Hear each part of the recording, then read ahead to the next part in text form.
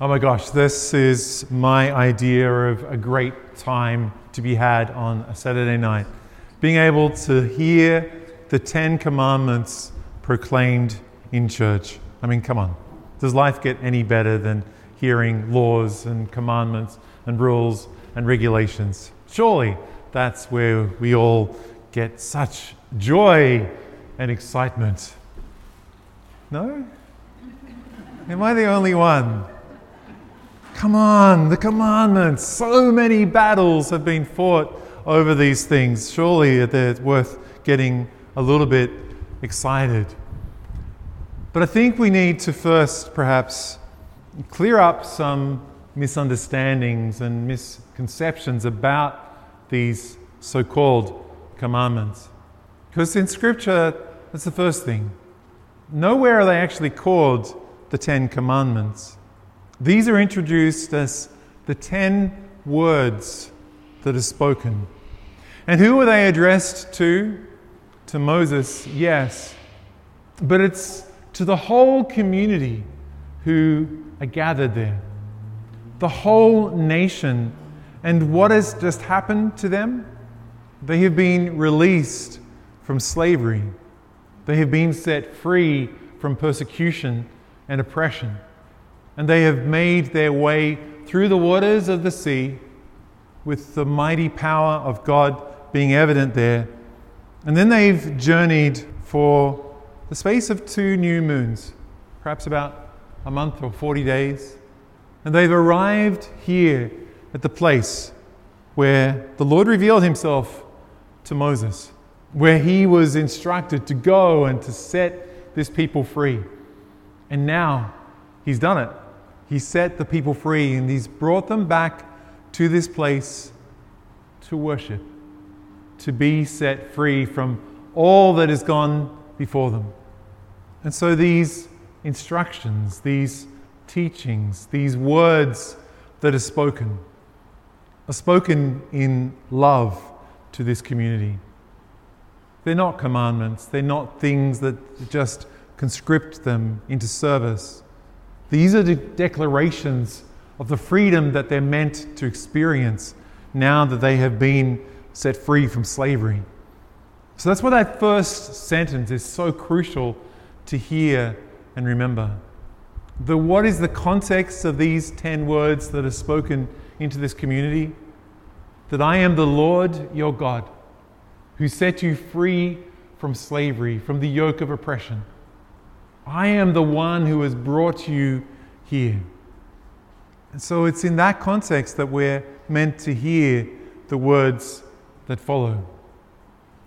Now, we've often pictured these massive tablets of stone that Moses was presented with. I mean, I don't know whether Moses had been doing some weightlifting off on the side, but if you've ever attempted to pick up a stone, you kind of think that it probably wasn't this massive kind of stone that Moses was carrying out. In fact, in the Hebrew, there are only 171 words that form these 10 words of Exodus 20:1-17 in our scriptures. And you could write those 171 words on a small stone tablet that's not much bigger than your hand. So it's a little bit easier for Moses to be able to carry these 2 tablets of stone down from the mountain. And why are there 2? It's not because there's volume 1 and volume 2. There's not 2 different sets. So there's not the first part of the commandments, the ones addressed to our relationship with God, and the second set of commandments that are related, or words that are related to our relationships to one another. It's 2 copies of exactly the same thing. Because this is what we call a suzerain treaty. And so when you make a covenant commitment, there are 2 copies of the teachings, what each party is making a commitment to, and each person would then keep a copy of what is being agreed to. If it was between the different deities, then they would be kept in the temple.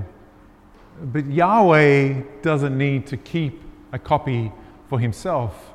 So he entrusts both copies of these words to Moses and the Israelite people for them to hold and to cherish forever. And the first commandments really give us a guide into what these are all about. The first commandment is about the right worship of God, to honor the Lord. How do we serve God? How do we give ourselves and our hearts more fully and more completely to the wonders of God? And we're told, don't make any idols. Well, how do we understand that?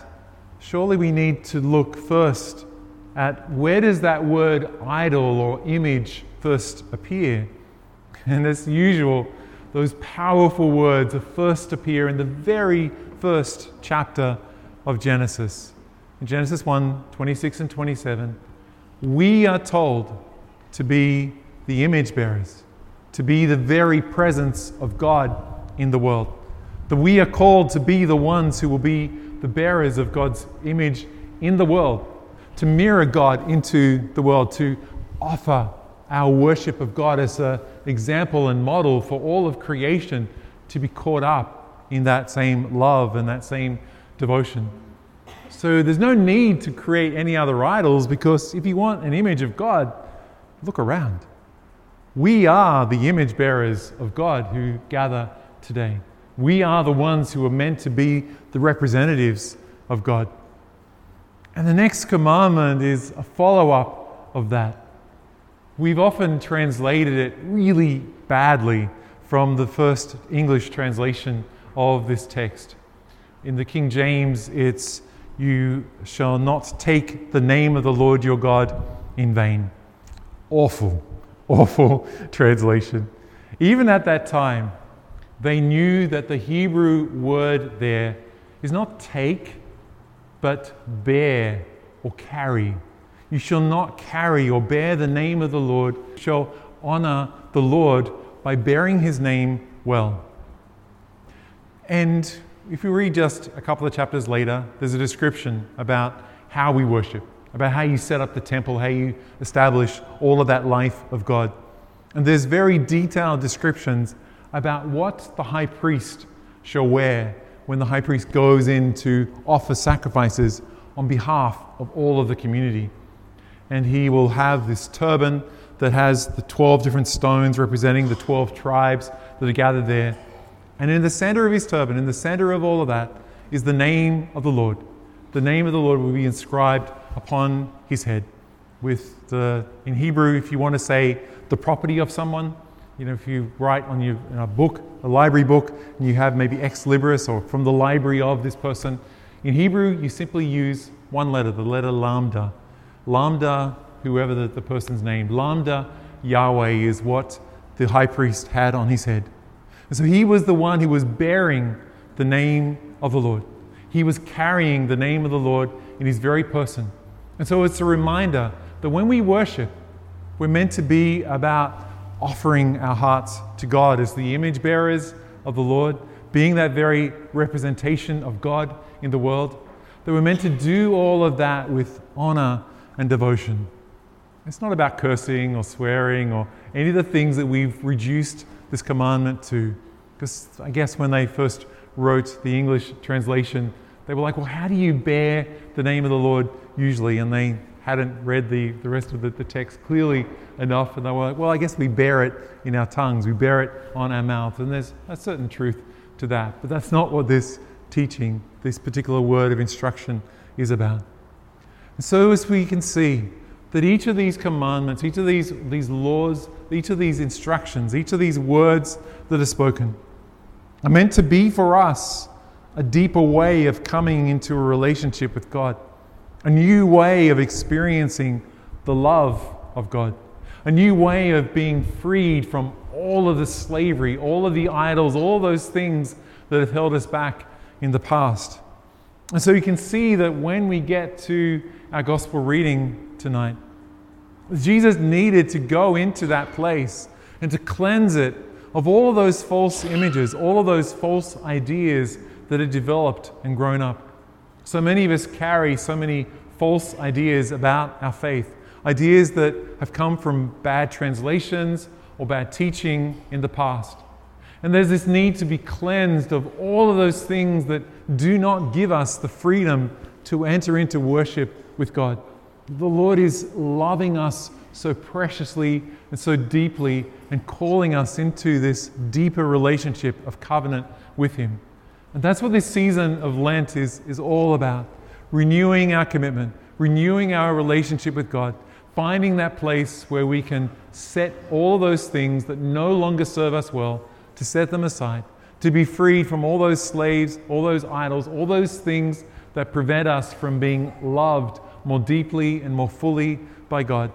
That Jesus will come and He will make that cord and cast out and drive out every idea, everything that does not lead us more closely into that love and into that precious relationship with God.